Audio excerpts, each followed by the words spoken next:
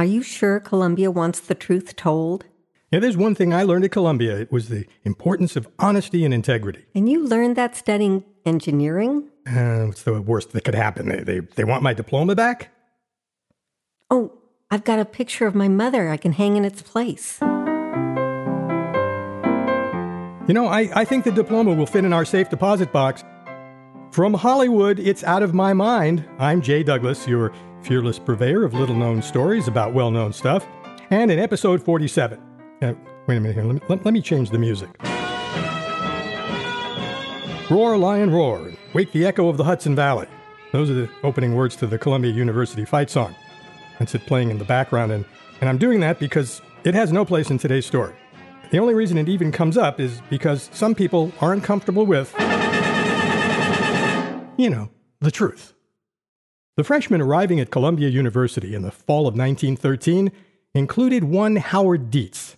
That's the very same Howard Dietz who would find fame as a Broadway lyricist, writing the words to such songs as By Myself, Dancing in the Dark, and That's Entertainment. But in his salad days, and look, we're talking iceberg lettuce, not arugula and Parmesan, he earned money by submitting articles to the Conning Tower column at the New York World and working part-time for Philip Goodman's advertising agency. He occasionally studied journalism. But much of his time on campus revolved around Jester, the Columbia University humor magazine.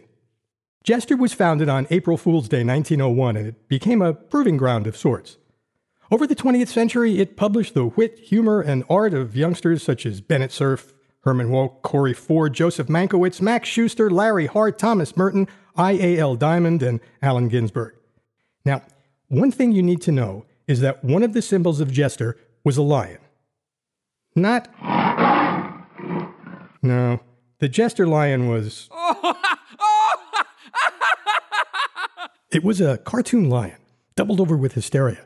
Imagine Johnny Carson with lots of hair being pelted with one-liners by Don Rickles.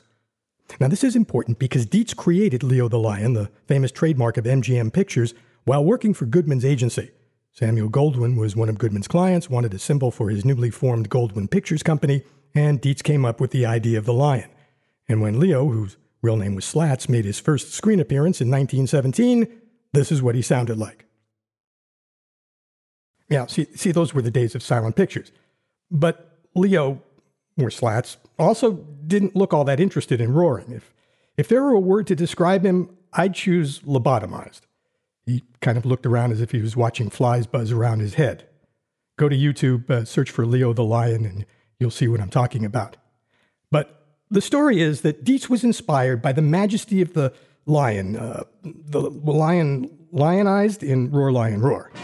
Not only did Dietz never give credit to this song, it's doubtful he even knew more than the title. The words were written by humorist Corey Ford, who graduated 6 years after Dietz.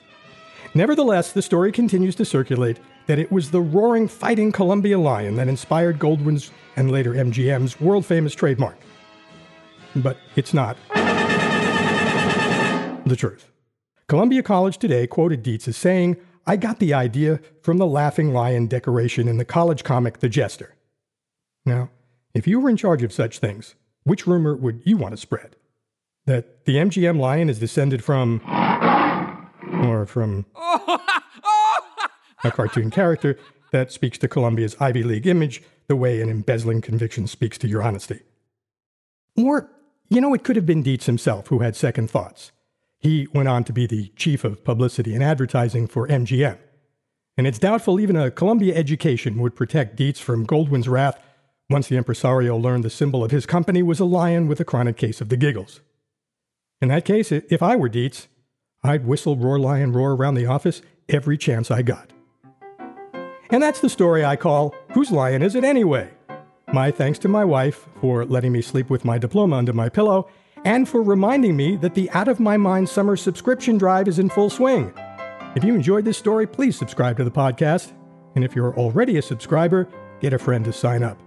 Just visit iTunes or Google Music on your smartphone, search podcasts for Out of My Mind, and subscribe. I'll be back next Tuesday at 6 a.m. with another little-known story about well-known stuff, and we'll chat then. I'm Jay Douglas. Out of My Mind is produced by Penny Summers and is a copyrighted feature of the Theater of Your Mind Incorporated, Hollywood, California.